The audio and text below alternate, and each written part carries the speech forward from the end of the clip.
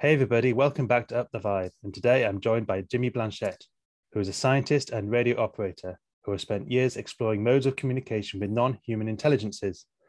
Together with his TARP antenna radio system, Jimmy has had numerous contact experiences with some he will share today. Hi Jimmy, how are you doing? Hey Joe, thanks for having me on the show. I appreciate the opportunity. I'm doing well. What about Excellent. I'm good, thank you. And it's great to have you on. It's taken a few months to organize this, but we've managed to get together. And I know you've been really busy with work and other podcasts and stuff. So I really appreciate you coming on and sharing what you have. Yeah, it's a pleasure, Joe. It's a pleasure. We have a lot of material, so that's not a problem. I know you do. So we'll try and get through some of that today, and maybe as I said earlier, maybe you could come on again in future and share some more stuff because I know you've got a lot of material. So I wonder if you could start by introducing yourself a bit and about how you started. And I think we're going to go into that a little bit in the slides you have. Yeah, I do have a few slides. I mean, I am, just you know, I'm a French Canadian. I'm originally from Quebec, Canada, the French province of Quebec. That's where my funny accent is coming from. Yeah. I moved to the US in 2002, and I spent, I've been here since essentially. I now live in Arizona, I am a scientist. Well, I do have a bachelor degree in chemistry. But I'm also, deep into, I love engineering work and so on. And so I've been, for the purpose of what's relevant to this podcast, I mean, I have been an amateur radio operator since childhood, really, since my teenager years, with a passion, for building antennas and, doing communication. And most recently, fast forward many years or decades, in 2013, I became interested in a contact modality called moon-bound communication. And that's a bit how I got into this radio contact modality. So we'll expand on that for sure.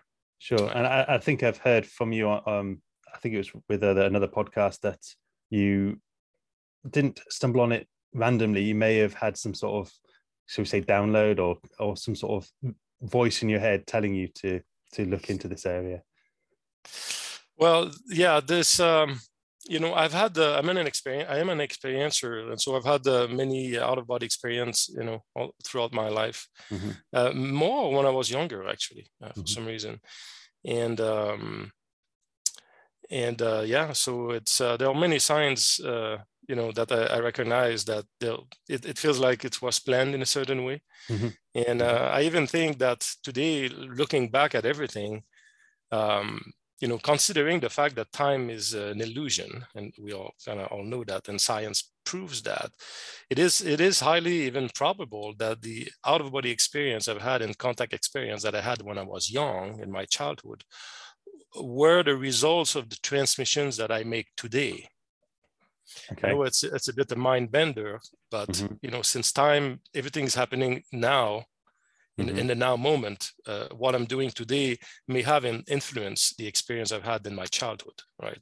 Yeah. Past, present, all better in the future. So it's So this is a very interesting concept, but we realize when we do this work, this work, which is in many ways multidimensional, as we dig deeper into this in this field, we realize how reality that we perceive around us is very, the reality is very different than what we perceive, right? I mean, what we perceive is just a very small portion of what's out there. And as we dig deeper, it becomes really more consciousness. We realize how everything emerged, from consciousness, really. And that's what we learn. The folks who do this work, kind of realize that pretty quickly. Yeah. So we can talk a little bit more about the consciousness side thing a bit later, but do you want to share your slides? And for those that are listening right now, I'd recommend seeing this on the YouTube channel so that you can actually see the slides and see everything that's going on, because you'd be missing out. But here we go. Right. Okay, so let me just put the reading view so it's a little bit bigger. Here we go. Okay, so I'm going to go through a few slides just to describe a bit the history of how this all started. I think that's going to give a good starting point here.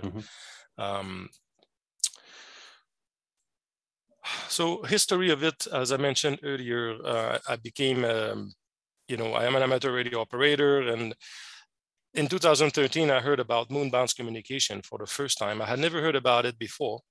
It's a very exotic contact modality that a few amateur radio operators in the world are practicing.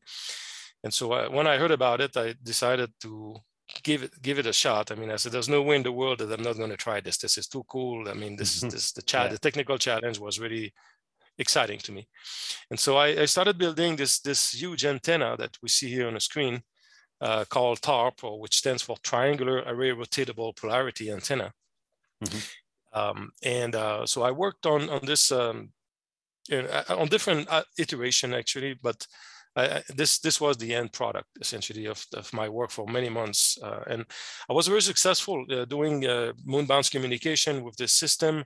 The system is capable of deploying about 150,000 watts of effective radiant power. So this is as much power as the most powerful radio station on the planet, pretty much. But even in this case, give context, I think a radio that you might get, handheld radio, is about 5 watts, to give a bit of context around that. So. That's right. And the most powerful AM radio stations that are across the US here, I don't know about Europe, but across the US, the most powerful AM radio that folks listen to on their, in their car is about 50,000 watts, right? 50,000 watts is all the big guns. So we're talking here about 150,000 watts. And that signal is also compressed in a smaller bandwidth, much smaller bandwidth. So the power density is much great, maybe 10 times greater than the most powerful radio station on the earth. So, and because of that, obviously the signal has the capacity to stand out of the planetary background, obviously, because of that. So anyway, so I built this antenna system, and in 2017, I was always interested in contact, in contact per se, or, I knew we were not alone, and to me that this was not even a question. I knew we were visited. Anyone who does any kind of research, serious research, realized that pretty quickly. I mean, gets to that conclusion. Even the governments who have been hiding the presence of ETs for decades or not admitting, there's something out there. So it's, it's very known now. So in 2017, I became interested in what we call CE5, or human-initiated contact, and I decided to give it a shot. I said, I'm gonna try this. And at the time, I had the intent to, create a small group to do some, a group CE5. Typically, it's done, with folks and a group of people. And so I was looking for a site where I could get this work done. And so I had identified a site deep in Rose Valley, California, on Los Padres National Park. At the time, I was living in California. And so I had essentially decided that on May 1st, I was going to go to that site alone, just to screen the site or scout the site for future contact work. So that was really just a reconnaissance mission, if you will. But before going there, I said, why not using this, my radio equipment? I mean, it's obviously capable of, I was able to do moon-bound communication, and just explain briefly what it is. A moon bounce really is just to use the moon as a passive reflector. So I beam this large antenna array towards the moon, broadcast, digital signals or binary code or whatever, and the signal will bounce off the moon, and by reflecting off the moon, it comes back towards Earth. So we can establish a two-way communication that way on Earth, using the moon essentially as a passive reflector. So that's the principle behind it. So, knowing that, that I had that kind of power, so I will create a binary code message with the coordinate, times, and date where I will go on May 1st, and I will broadcast this message prior to going there. Just, in case that, this will help having, some kind of contact or sighting in the sky or something like that. But I really didn't have any, honestly, any kind of hope or any expectation of that. So I did it more for, I felt I needed to do that. And so, so I broadcasted the message in the days prior to going to the site. And so on May 1st, I went to the site that I had identified. It was close to a lake. So it was a beautiful area in Los Padres National Park. far from everything. So, you know, that location, there was no cell signal, nothing. I mean, it's so far away from, you know, human installations or that it was really deep, you know, deep. And so there was no, you know, possibility of interference or anything like that. And I had purposely chosen the site to avoid any kind of light pollution, right, as well. So, so I got to the site and I brought, I had brought with me a handheld radio that I had set to the same frequency that I had broadcasted the message, you know, prior to going to the site. But again, I had, you know, no expectation whatsoever. I do have actually a short video clip here, which lasts maybe 30 seconds that I can show if you want. That shows actually what the first contact looked like. Oh, yeah. I present that. All right, let me just do this here. Let's play this. So what you're going to see here is now this interaction occurred on June 3rd, 2017. So this may be about a month later, but this is very, very representative of what the first contact interaction I had on that night, right? So that's going to show it. So let me just raise the volume a bit. So what you see here is the radio tuned to the frequency I was using. We see here to the left the satellite app that I was using to you know, identify if there's anything in the sky. I could screen immediately if it was, you know, a false positive, a satellite or anything like that. So that's a good idea, yeah. Yeah. So when I did contact work, I always had this my iPad and the satellite app to, you know, able to screen and identify immediately if a sighting was, you know, a known object or not. So let me just play this, and this shows essentially what happened. So I arrived at the site, as I said, and maybe 20 minutes into it, you know, I was very satisfied with the location. I said, I'm going to come back here with a group of people. And so that was perfect. So I was satisfied. So, but, you know, I said I was just going to sit a bit and relax, you know, maybe meditate a little bit before leaving. It was, again, next to a lake, beautiful place. And so I put the radio on the on top of my car, rooftop of my car, and I sat in the chair, and literally a few minutes after sitting, the radio started interacting, and the radio started behaving in a way that it had never behaved this way before. I was very intrigued. So let me just play how it looked like. It's 2:16 in the morning. The radio is very active right now.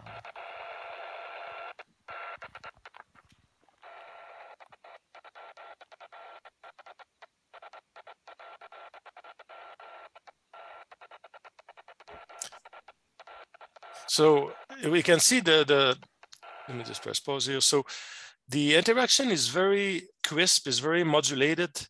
It's not like a from a kind of, you know, typical FM radio that we hear. It's a very, very modulated. And so the radio was behaving this way. And again, for the first time, I had been using this radio for satellite communication and other, you know, purposes. The radio had never behaved this way before. Never in my life I had seen the radio behave this way. So I couldn't understand what was happening.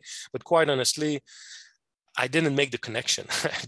I didn't think immediately that this was a reply to my broadcast, right? I mean, there were many things I wanted to do or eliminate in terms of possibilities before reaching that conclusion, right? So there's no way I would have reached that conclusion that easily. So I just ended up going back home, again, not even connecting the dots here. And I was annoyed at the moment because I was trying to meditate in the chair, and radio was making all this weird noise and going crazy for no reason.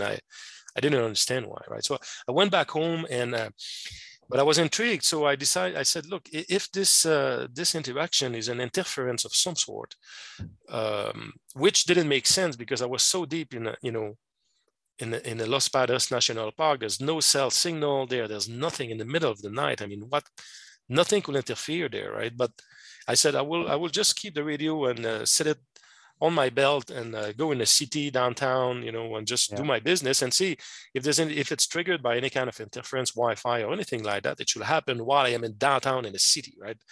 And so that's what I did. And I carried the radio with me all week, and nothing happened. The radio was absolutely, completely silent. And so I was very intrigued by that. I even tried to use my large radio station and make transmissions really nearby the handheld radio to see if I could trigger some kind of reaction. Nothing happened. The radio was completely silent.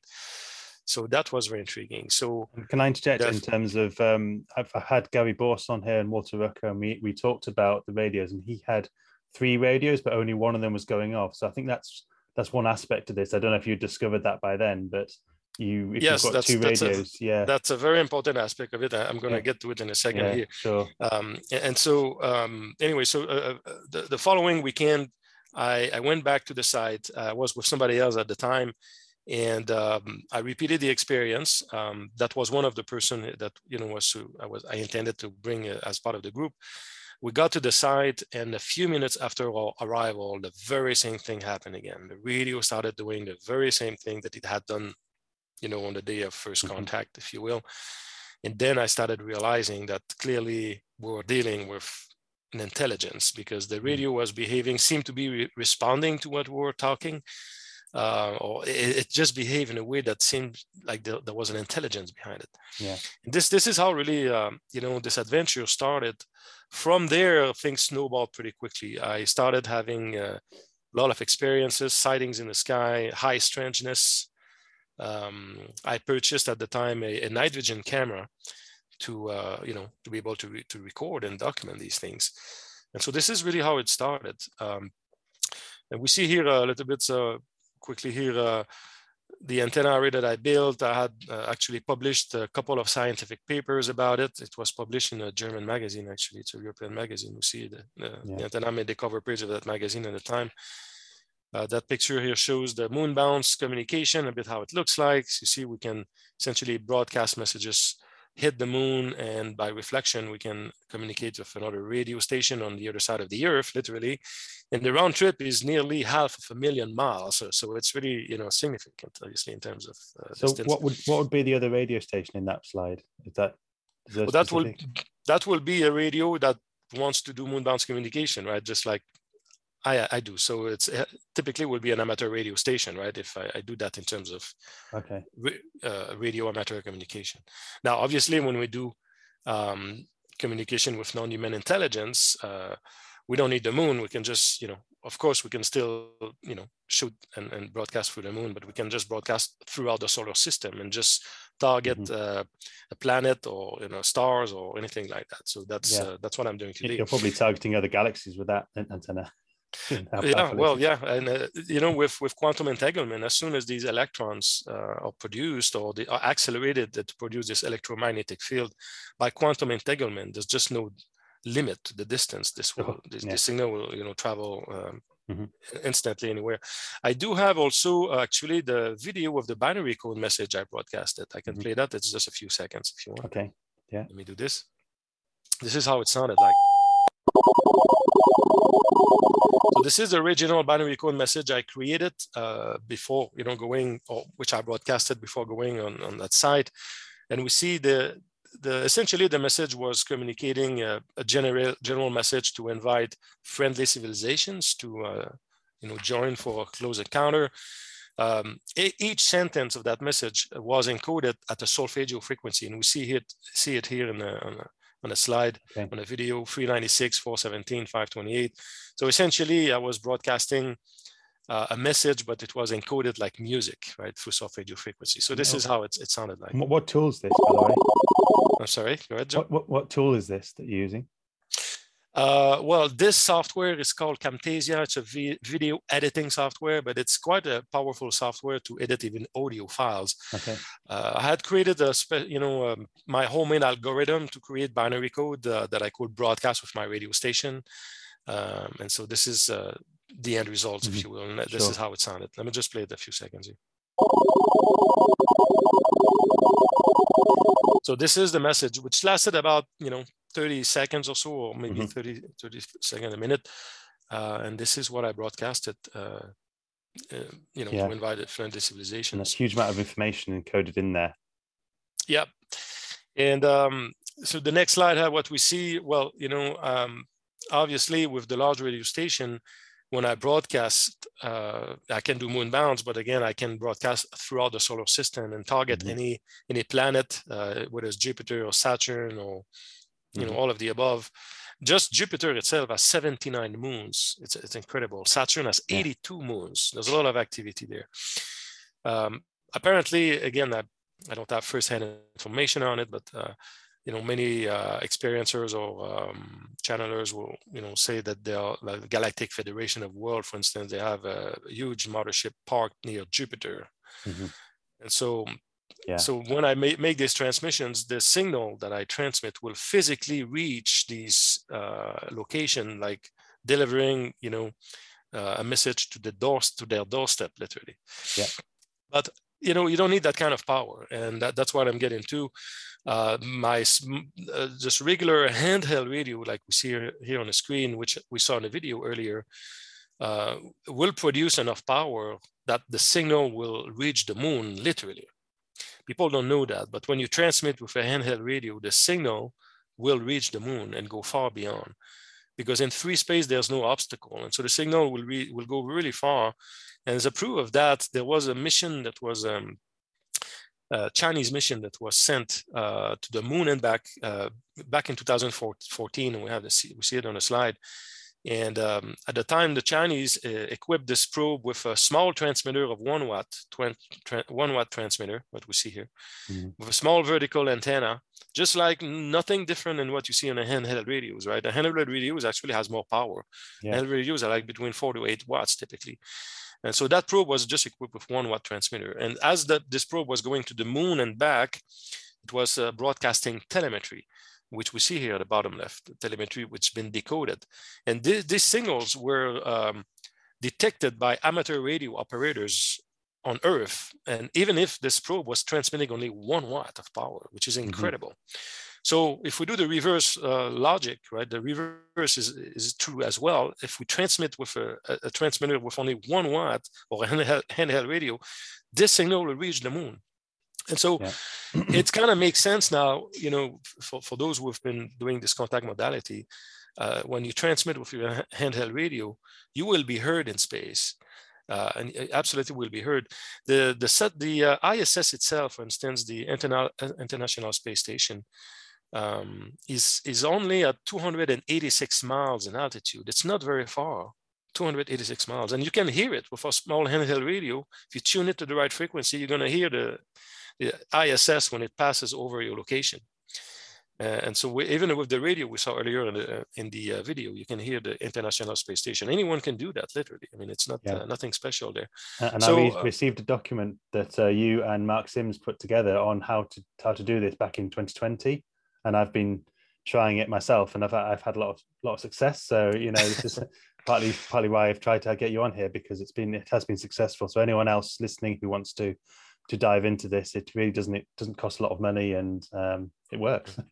It works, and that's a beauty. And I'm glad that I know you've had a lot of experiences with it, and it's great. I mean, it's great actually to have the host having that we've had that experience as well. So it's really available to anyone who's serious about it and wants to do contact work.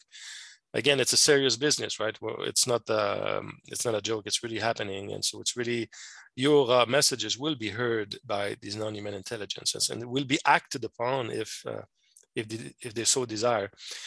What we see here in this slide is the latest generations of messages that I created. This one is called a multi-layer message. So we see at the bottom left, there's a full text, inviting the civilizations to interact with us. It's encoded in binary code. Just above that, there's an entire picture, if you will, which contains information, contains the flower of life, the pyramid, and some formula. Metatron's cube, and also contains all these coordinates we see here, or the coordinates of all the ancient sacred sites that are located around the Earth like an equator. These sites are aligned perfectly like an equator. It's quite remarkable. And so even this message contains an entire symphony that's compressed in 6 seconds, in some children's voice calling on angels. And so this is an example of messages now that I broadcast. And I've had great success with this message, by the way, tremendous amount of sightings while transmitting it. So I think this concludes these slides in terms of how it started and, so some of the background behind the physics of it. Because once we understand the physics of it, which is, when we demystify it, we realize that it's totally, to our reach to do that. Anyone can do that. Anyone serious can do that. So there's nothing really unique or magical about it. It just completely makes sense if we think about it. Sure. Yeah. So my experiences were that so I got your document, and well, initially I got a handheld radio and just went out when I did CE5 events. And what I did was I would just broadcast, as Stephen Gray suggested, the crop circles, and I was doing that to every event. And then at some point during a few CE5s, my radio was going off. But at the time, I thought, oh, that's just interference. I thought, oh, what's going on? It's maybe it's broken, so it's a bit like you. And oddly as well, I chose initially I chose 144. Not, I think it's because of the 144,000 and a lot of meditations talking about 144 and everything. There's a lot of connection to that number, so I chose that number. And then I thought, well, there could be other people on that, so I went to 144.1. So in a weird, random way, I think like yourself, I chose 144.1 megahertz as my frequency to send what was initially just the crop circles.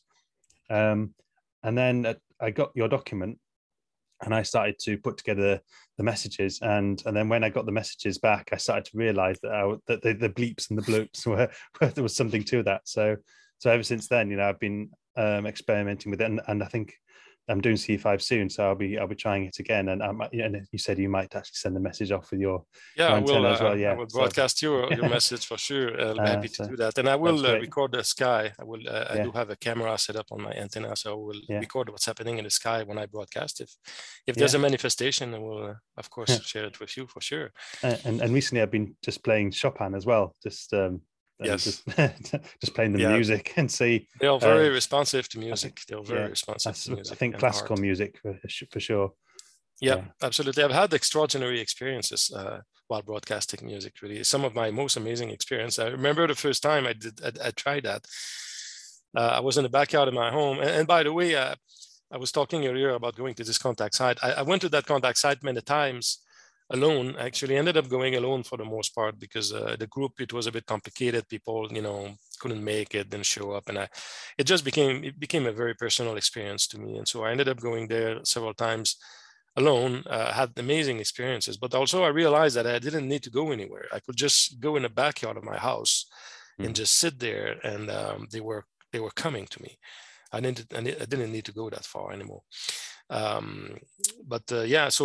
the first time I broadcasted Symphony No. 5 Adagietto by Mahler, while I was broadcasting, there's literally a ship that just flew above my house, very bright, kind of golden reddish light, very bright, and just passed very slowly as I was transmitting, and it was incredible.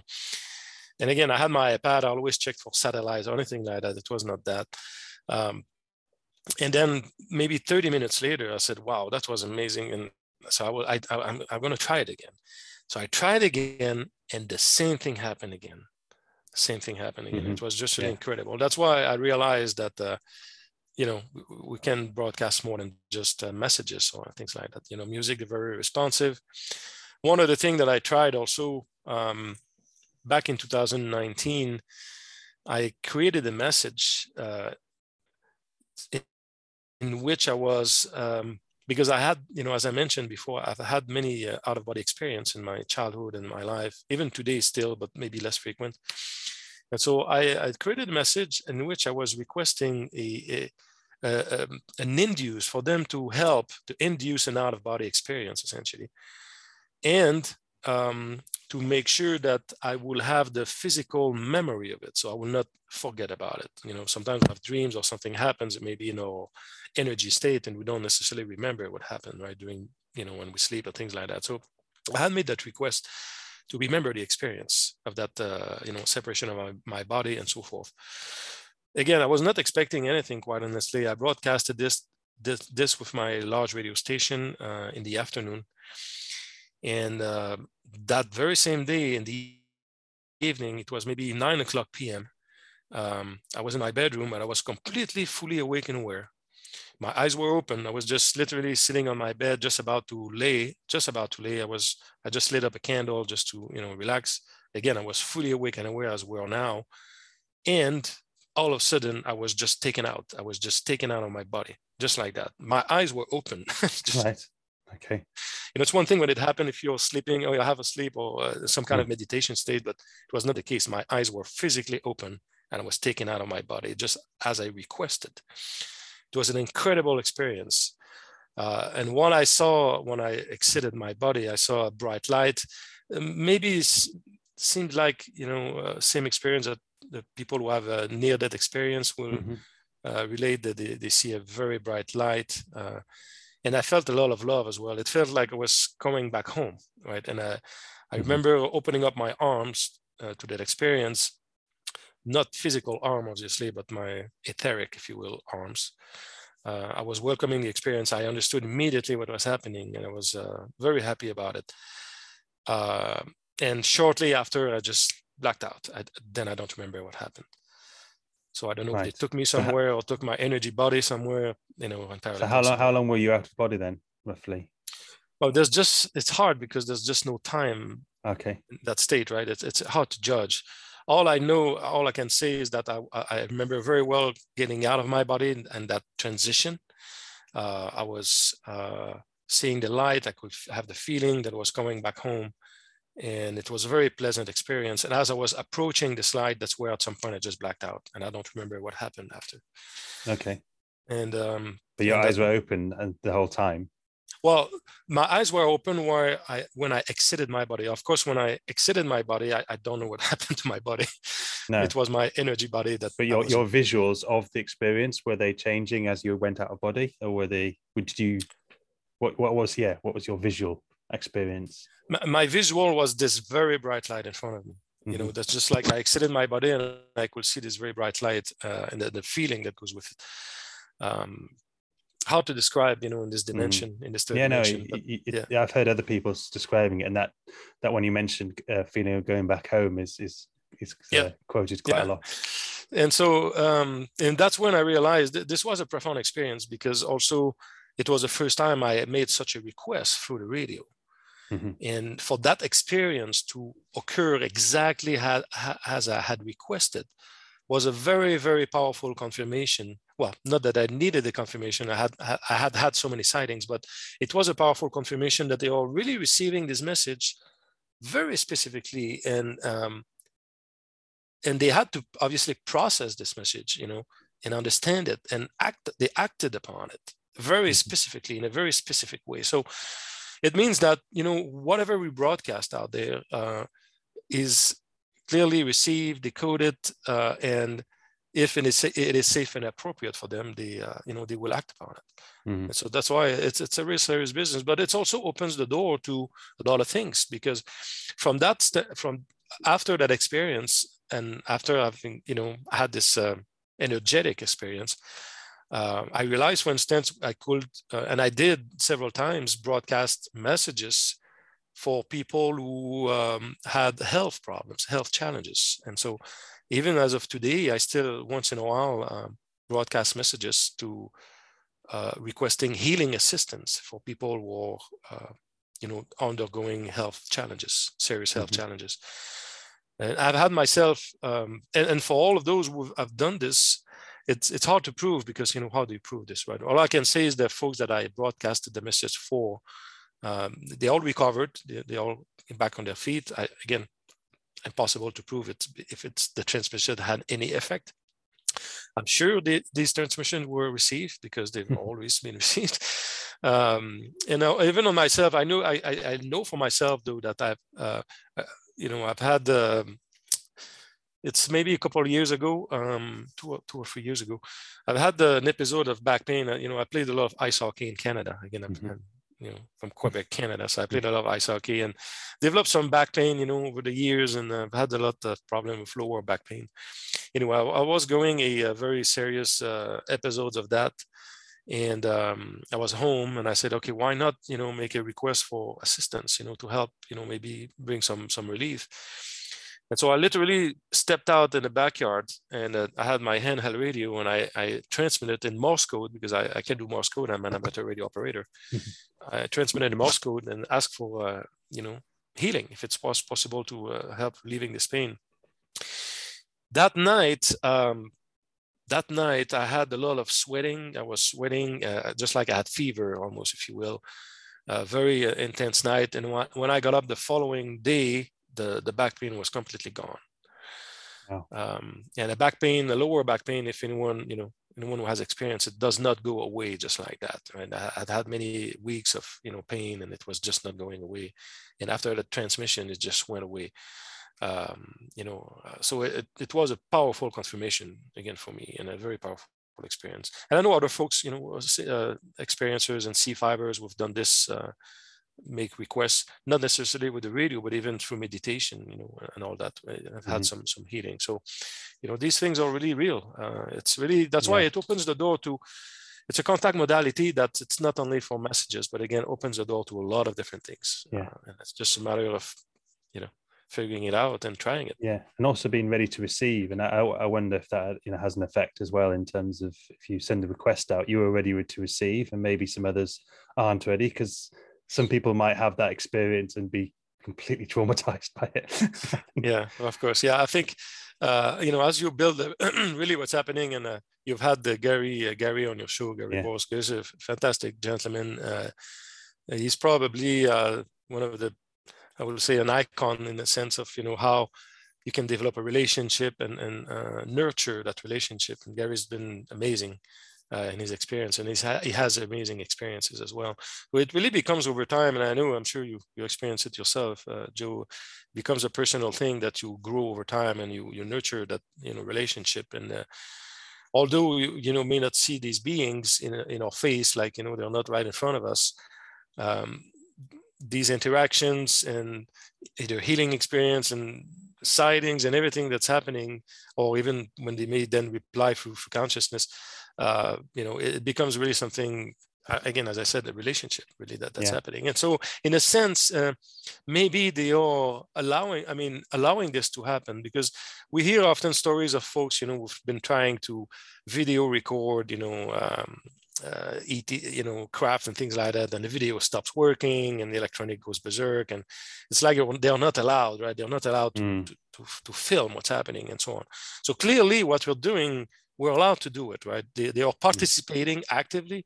If they would not want to, it will not happen, right? I had that recently, actually, at doing C5 a couple of months ago. I was before I went, I made sure my cameras were working, fully operational, full battery and everything. And I went out there, and I didn't ask for permission, I must admit, and this is something I kind of realized after, but during the event, I kept on turning my camera on, and then it would just turn itself off. Did about 3 or 4 times, and I went, nah, not happening today. So I put it away, carried on.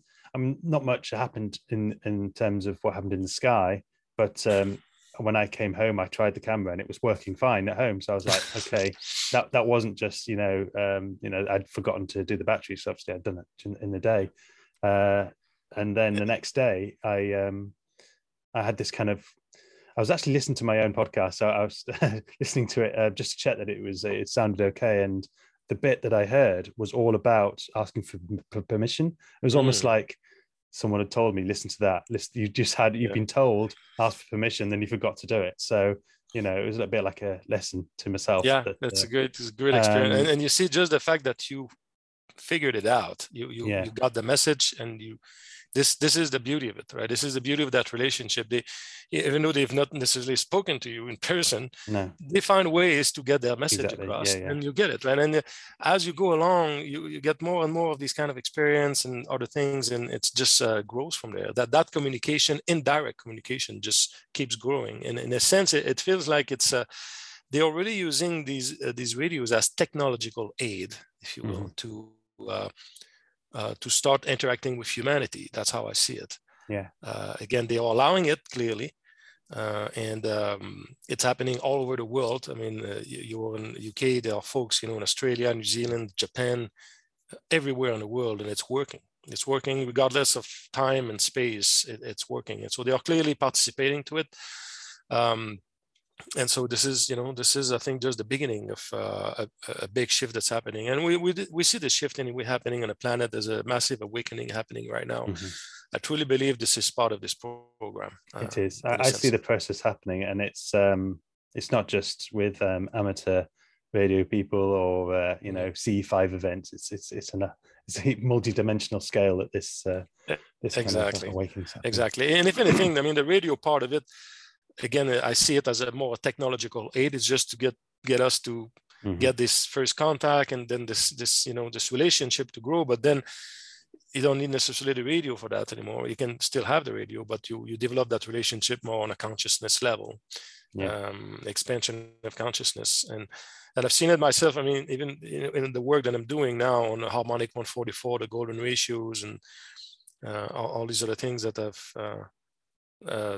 been presenting. So on that, I know that you've done quite a few videos with Grant Cameron and others on these concepts. So I don't know if you want to quickly talk a bit about the golden ratio and just maybe in brief, and just give an outline so that maybe people can go and listen to that more on various other videos. Yeah, absolutely. Yeah. So the work that I've been doing recently, to boil it down, you know, in a nutshell, is really what it came down to is that, you know, the frequency that I had been using from the beginning, 144.1 megahertz, and after that 432 megahertz, or the two frequencies that I've been using to make these transmissions. They happen to be frequencies that are on the amateur radio band, right? That you need a license to transmit, of course, on these frequencies. But it just happened that these frequencies, you know, on the amateur radio band. And my antenna, I have two antenna systems. One is again tuned to 144.1, and the other one 432. The one on 432, I can deploy about 250,000 watts on 432 megahertz, and 144.1 about 150,000 watts. It just turns out that these two frequencies, I mean, anyone who has been looking into you know, the pyramid code, sacred geometry, you know, the number of 432 is extremely significant everywhere in our universe. It's encoded in the pyramid, but it's also in nature, right? And I do have a ton of slides on this. We really don't have time today, but we can maybe have a part two. But you know, the size of our sun, for instance, as our star is based on 432. The precision of the equinox is based on 432. The diameter of the moon is based on so many things are based on 432 in nature, and also on 144, which is the fundamental harmonic of light, 144. That number we see, as you mentioned earlier, we see it everywhere in the scriptures. It's encoded everywhere. And most recently, there's a gentleman called Jane 108. He's in Australia. He's an expert in sacred geometry. About a year and a half ago, discovered that the flower of life itself contained 144 components to it. So if you count the number of petals, you know, in the flower of life, and the little kind of triangles that are embedded in it, you count these components, they add up to 144. Is this connected to Drumvelo Melchizedek? Yeah, I mean, absolutely. Exactly. And so, I mean, anybody who study this, you know, understands the flower of life contains all the ingredients for creation, right? Contains all the platonic solids. You can extract essentially all the mathematics out of the flower of life. And at the quantum level, that's how creation operates, you know, using the flower of life, if you will, in terms of geometry. To boil it down simply. And so the fact that there are 144 components in the flower of life is remarkable. And when I realized that, along with the golden ratio, and the golden ratio, to make a little parenthesis here, you know, I realized that 144 was everywhere, and I was doing calculations, and many things just were resonating with 144 in our universe, and I found it amazing. But I was missing one of the key ingredients, and that key ingredient was the golden ratio. And the golden ratio itself, incredibly, was communicated, believe it or not, through sightings. There's a triangular craft that had already manifested itself like on 3 different occasions. And one of my colleagues, actually, who's been working on me, David Sarita, had noticed a relationship with the golden ratio, you know, in the initial sightings.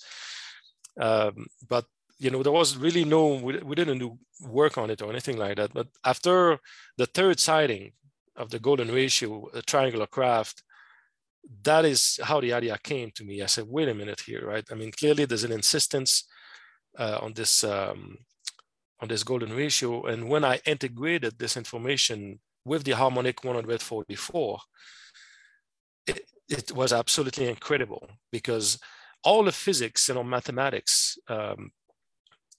essentially have an equivalent in terms of harmonic based on 144, 432, and the golden ratio. From the Planck length to the speed of light to almost all the constant in mathematics.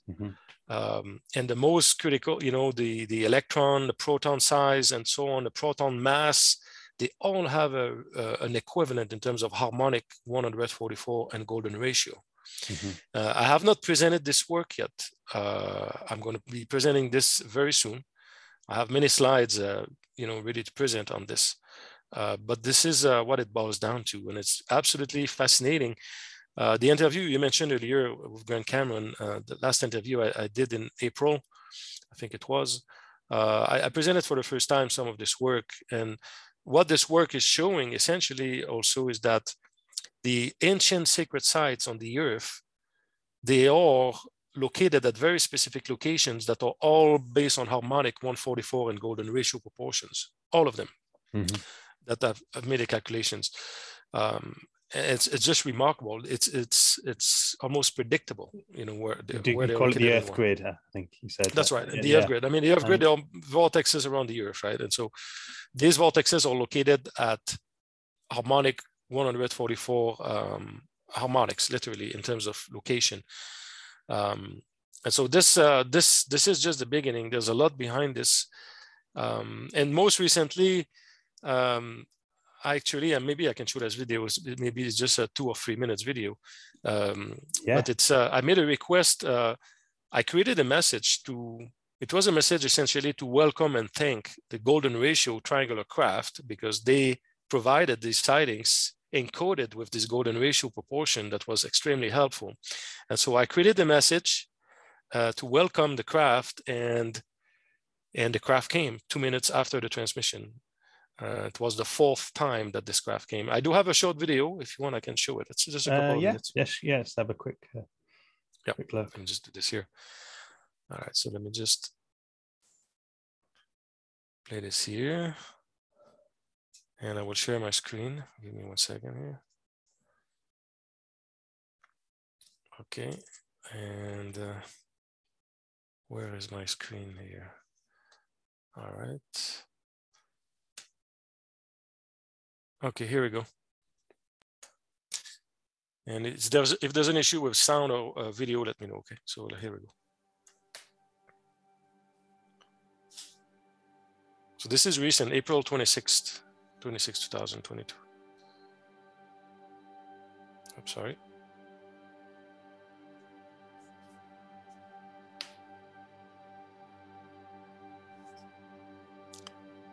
So that's your desk color monitors. Can you see? Yeah, you see the thing, right? So what you see here essentially on the left is my antenna array. I'm just standing right next to it. 2 of these antennas are tuned to 144.1 megahertz, and the 2 on the sides are 144. The 2 in the middle are 432 megahertz. We see all these cables going to my Radio Shack here, and so this is essentially my radio station.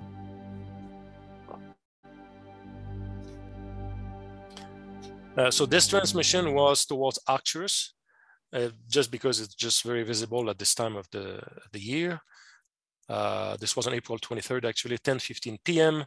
And so we'll see what we're going to see next is the actual message that was transmitted and what happened after. So it's just a couple of minutes.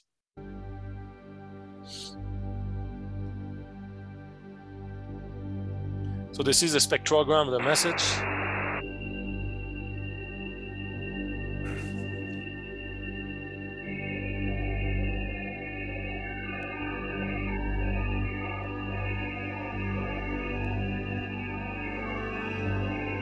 The message is quite alien in itself.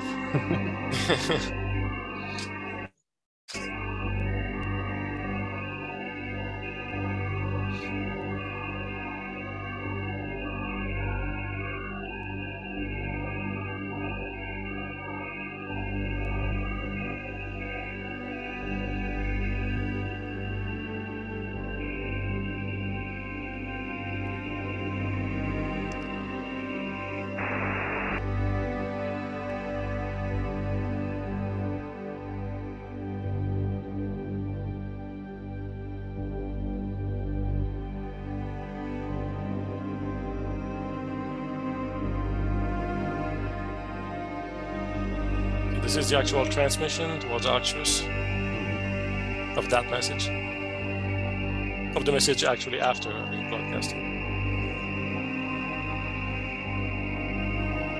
Oh yeah. We'll see it again zoomed in.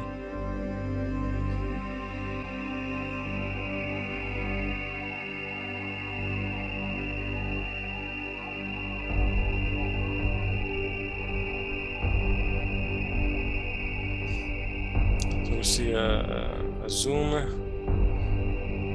Yep.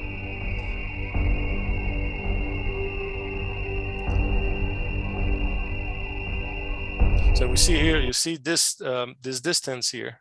Yeah. And this distance is all golden ratio proportion. So if you divide this side, this segment by this side, you get the golden ratio. Yeah. If you divide the long side divided by this one here, you get the golden ratio. And amazingly, if you divide the long side of this triangle by the smallest side, you get the golden ratio squared. Okay. You get the golden ratio in every proportion that you look at it. And I have actually a slide here. Okay, we see the kind of screen capture. Yeah. And we see a bit how the golden ratio is. And that's another one there on December 5th. Yeah, so this is essentially the third, this was the fourth manifestation. It came 3 times prior to that, December 5th, December 25th, and February 5th. So you think it's one triangular craft and not 3 craft or... Well, how to say, right? It's hard to say. Yeah. I'm assuming, I'm saying craft because we need to put a name to what we're talking about. But yeah. If these are 3 separate lights or craft, if you will, they are perfectly synchronized, right? Because they just popped in and out in our dimension instantly, but together at the same time. And if we look here, the mathematics of it, as I described earlier, you see the representation here of the shape exactly. And again, as I said, if we divide any side of this triangle by any other side, we always get either the golden ratio or the golden ratio squared, as we see at the bottom here. Remarkable. I didn't even know actually that this shape existed. In terms, I didn't know there was a triangle that, you know, could produce the golden ratio in any proportion. I've never seen this anywhere actually. And so that's something that I need to research, but I have not seen this shape anywhere. So it's quite remarkable and unique in a sense. And this happened to be the piece of information that was missing in the work that I was doing. Yeah. About the Earth grid and so on. And so this is really an example of communication, if you will, not verbal, but, you know, they gave us this little crumbs of bread and, you know. Sure.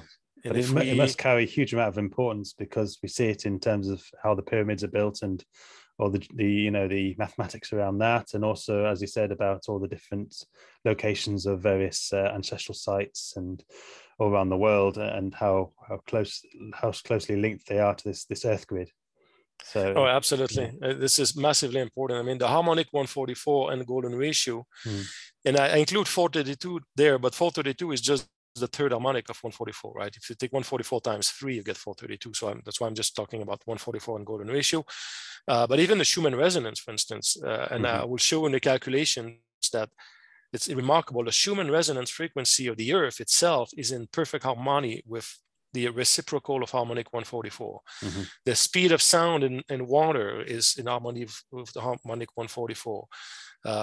If you go into physics, the Planck length itself, the proton mass, the size of the electron and the proton, I mean, it goes into the quantum world itself, quantum physics.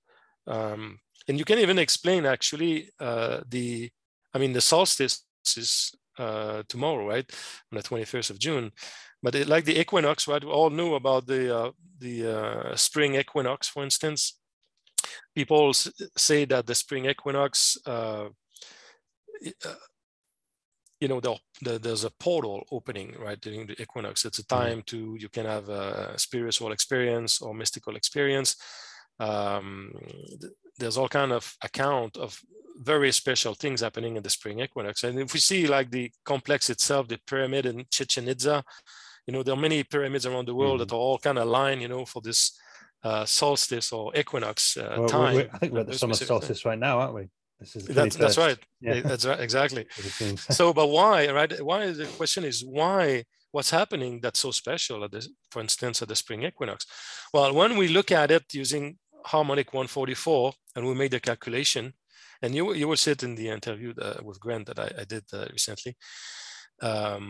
Actually, no, I didn't present this. It's going to be in the next iteration. But what's happening is that on that day of the spring equinox, the sun distance to the Earth is exactly a harmonic 144 relationship. So if you take the distance between the Earth and the sun in nautical miles, and you divide by harmonic 144, you get an exact number. So what's happening is that at that precise time, the sun itself is in perfect harmony with the energy grid of the Earth, if you will. Okay. It's just like the space-time was eliminated, if you will. And you have a portal that opens at that precise moment because of that. But the reason is, again, it's all related to the harmonic 144, which is the harmonic of the Earth grid itself, okay, and the harmonic of light. I mean, we know, anyone who studied physics a little bit and quantum physics, we are made of, everything in the universe is made of vibration, right? Frequency vibration. Even the material world that we see as, we touch as being solid and, mm-hmm, is in itself energy, right? It's just light energy that's vibrating at certain frequency. Yeah. So it's we really live in a holographic universe, right? Everything is vibration, mm-hmm, light vibration in this holographic universe. Yeah. Every point of that holographic universe is connected to every other points, right? That's why we say everything is one, right? Because it's all this holographic universe. And the key ingredient of that holographic universe is the fundamental harmonic of light 144. That's why it makes sense. There are 144 components in the flower of life itself, in the creation. But the fundamental harmonic is that harmonic 144. And what is responsible for fractality in our universe is the golden ratio. Everything that grows in our universe is based on, golden ratio proportions. Mm-hmm. So these two combined, the harmonic 144 and the golden ratio, with these two ingredients, you can explain almost everything in the universe. It's quite remarkable. And I'm very excited. I'll be very excited to present this work very soon. That's a very bold statement, and I do hope that to a certain extent the sort of academia grabs onto this at some point, and Yeah, the math is pretty solid. I mean, the math is the math, right? You can't cheat the mathematics, and when we calculate all these equations, even the pi, if you look at all the mathematical constant, like the pi constant, mm-hmm, or the E constant, which is the natural number or natural constant, they all have a root in harmonic 144 and golden ratio. It's remarkable, mm-hmm, very high accuracy. And so, so this is what all this experience has led to, and then it keeps going in all kind of directions that I had not anticipated, really. Yeah, I was wondering the other day, and it was just a random thought, might have no basis, but we talk in terms of base 10 in terms of our numerics. But if, mm-hmm, we were able to convert that to something maybe base phi or something, maybe the whole universe or all the mathematics wouldn't be so irrational and bizarre. It's a good point. Yeah. Well, what you're saying is an important point. For instance, if we look at frequencies, right? The frequencies, when we look at frequencies, a frequency is an oscillation per second, right? Per unit of second, per unit of time. That's what a frequency is, a number of oscillation per second. The second, as we understand them, are based on human time, right? It's based on 24 hours a day with 60 seconds a minute, 60 minutes in an hour, and so on. It's based on a scale that the human have developed. But it doesn't mean that is the proper scale to have a view of the universe, if you will. When we use a different scale of time, if we use, instead of a 24 hours base scale, if we use a 27 hours base scale of time, and it's actually a technique that was developed by Bruce Cathy decades ago, right? If you use a 27 instead of 24 basis, the 27 is in harmony with geometry, right? 27 if you look even in time, they're all like 27, the moon rotation cycle and revolution cycle is based on 27 days. The human fertility cycle, there are 27 days between each cycle. The number 27, the the ancient Vedic astrology talks about the 27 dimensions, lunar mansions, the 27 lunar mansions. 27 is also based on a hypercube geometry, right? 3 times 3 times 3 then gives 27. And 27 itself, in terms of octaves, you get 27, 54, 108, 216, you get to 432, which is magical number again. So this 27 is the proper basis of time to connect mathematics and so on to geometry.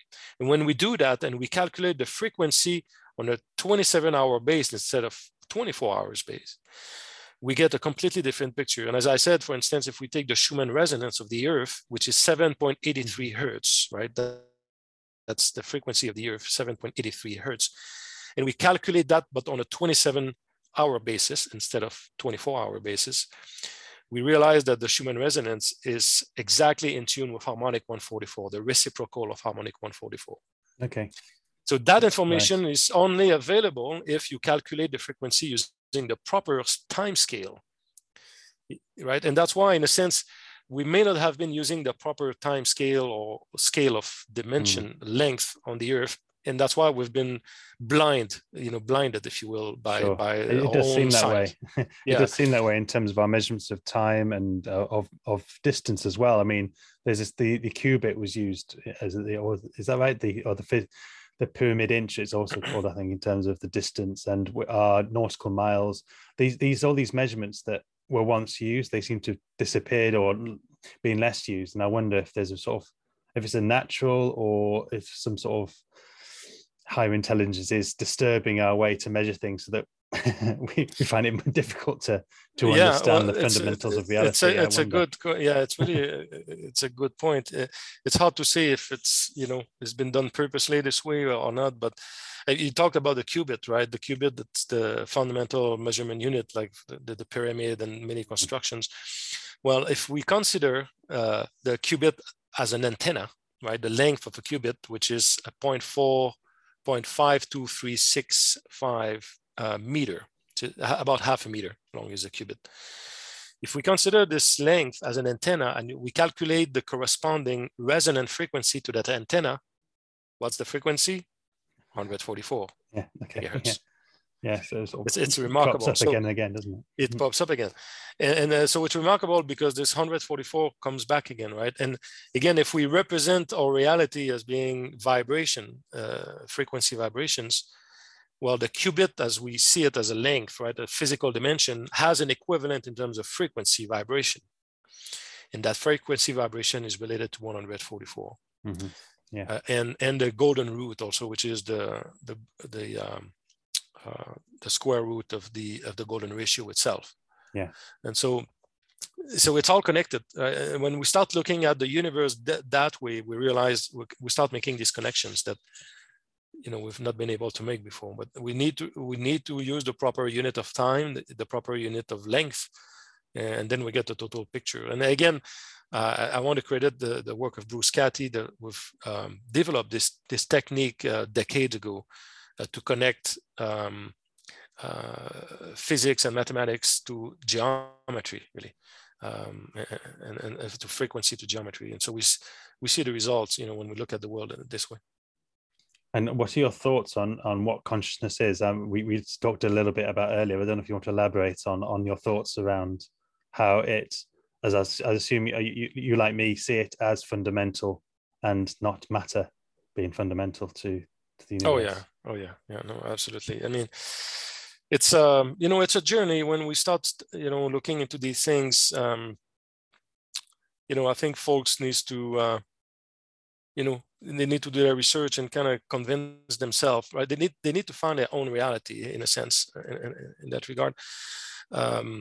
But for my personal experience, it's very quickly it converges to that. I mean, if we look at it from a physics standpoint or just science standpoint, that's what all the paradoxes, are telling us, and everything we know about physics and energy and frequency.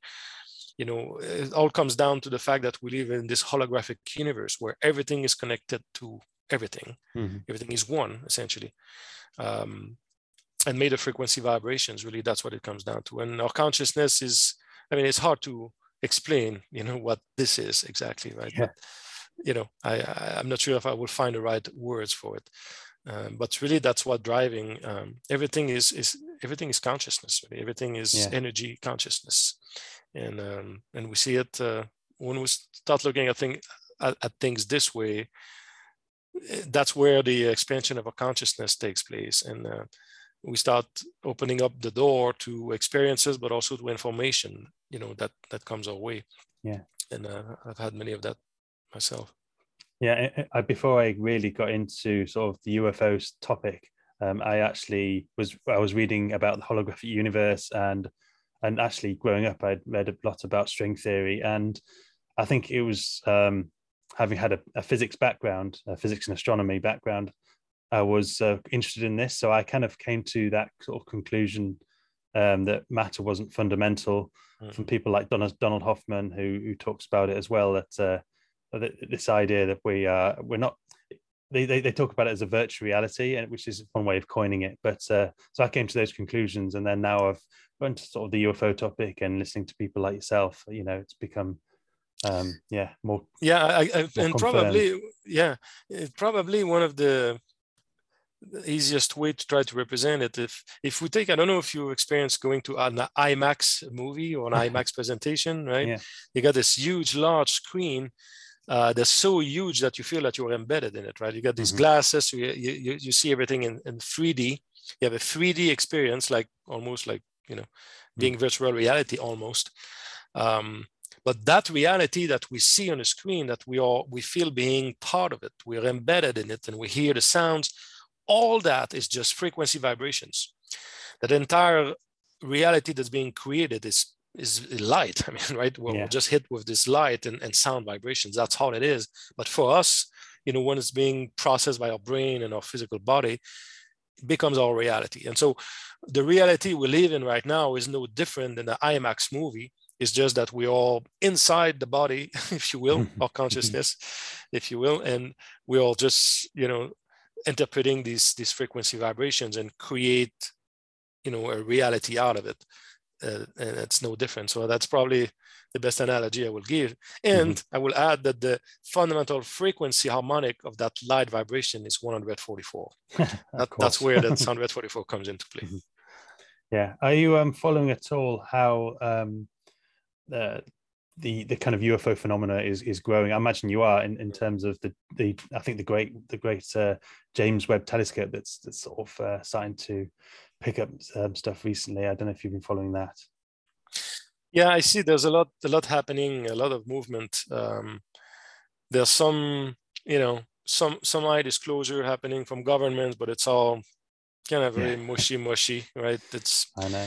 I mean, they clearly the phenomenon has been known for thousands of years, actually, and it's been known for decades by the powers that be, and so they are very aware of what's going on, right? It's just a matter of what they want to release to the public. I don't think the public should wait for that, really, that disclosure. It's not going to come from there. I think the disclosure is already happening now through experiencers like you and many others who are doing this work. This is the real deal. And it always, give me a smile when I see all these disclosure things and these tic-tac video. While you have all these hundreds of experiencers worldwide who make contact every day and have footage of that every day, right? And it's just real, and it's just happening. And so we don't need, any government to tell us, what's out there. We can experience it ourselves, and I will encourage anyone to go experience it for yourself. So you're gonna get the truth. Yeah, the UFO hearings, I don't know if you saw that, was quite laughable. I think there are two videos, and one they could prove was just sort of some aspect of the camera, and the other one it was just so quick and useless, really, to analyze. And those are the only two that they could bring up. It was quite laughable, but it was a step, I guess, in the right direction. Although they were it's a minister. Obfuscate it. Yeah, that's right. It's a minister. We just hope that this subject is not going to be twisted and distorted, right? And communicate in a way that's not true, or it's just, you know, serving an agenda of some sort. And that's the worry. That's the worry there for sure. But that's why I think it's not going to come from governments. It's going to come from the ground up with CE5 and other things. Yeah, absolutely, no doubt about that. And it's already happening. I mean, the title of my mini documentary, I call it First Contact, Breaking the Veil. But first contact, it's not in the sense necessarily of having like a ship showing up, you know, on every major cities on the earth. It's not what it is.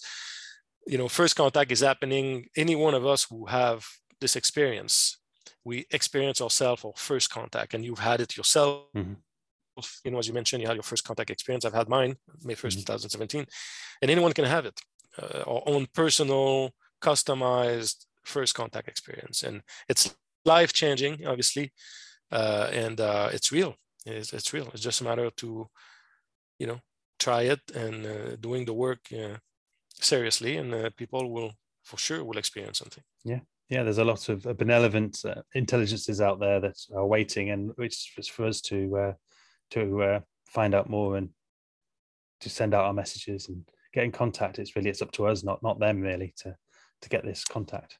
Absolutely, it's happening. It's beautiful what's happening. It's really it's ramping up, and I see it ramping up across the board.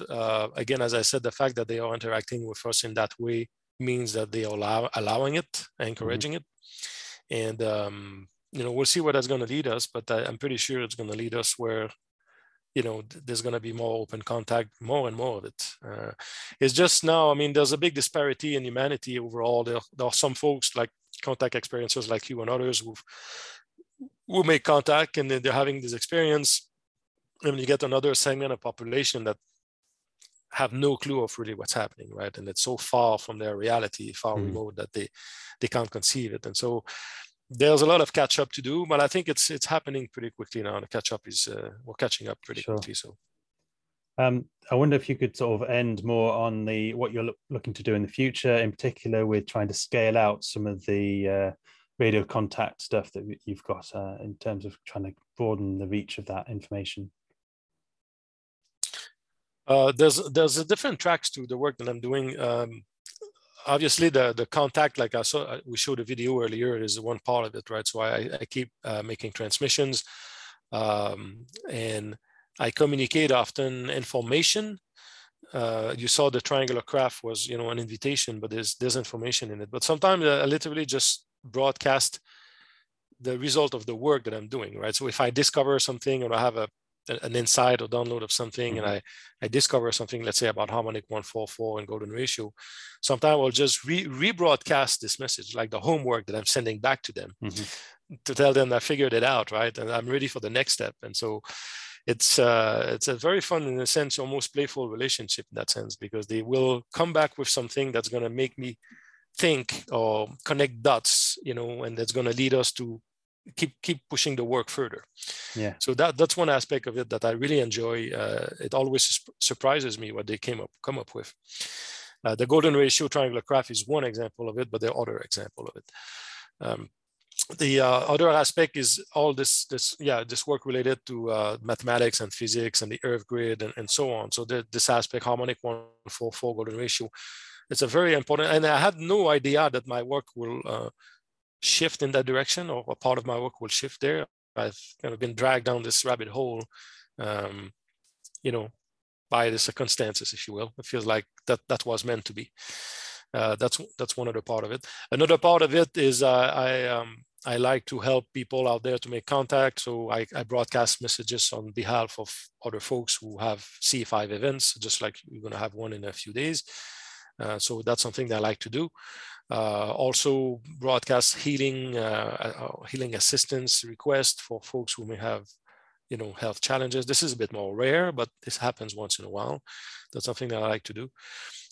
So it's a bit multifaceted, you know. It's it takes time, obviously, and I'm not doing that full time. It's just call it a hobby, if you will, or a pastime. But when I have time, I try to spend the time doing it. So, and overall, there's a big interest in this. I mean, we see the movement growing rapidly. It's you know, we have folks worldwide really doing this and having success, and it's heartwarming. I mean, it's really heartwarming. Yeah. And my goal really is that this takes off and just keep snowballing by itself as a chain reaction. And Sure. I think this is already initiated. I think it's already happening. So I'm having fun looking at it grow slowly and or rapidly, I would say. But I'm there just to keep pushing it as much as I can or as fast as I can. Do you have any documentation on how to encode the messages and in terms of broadcasting and everything that's publicly accessible? I have set up a website. It's not live yet, but I can give the address. It's www.myfirstcontact.com. That's what it's going to be, the link. And it's going to contain many of my videos, some of this information you talk about, how to encode messages, how to transmit, how to do that. So it's going to be there, available for free. All the stuff is for free. I'm not selling anything or anything like that. It's really, to help. And so, it's going to come out soon. So I'm excited about this. I intended to launch it in January, February, but I was not ready. Now I'm ready. So it should come out soon.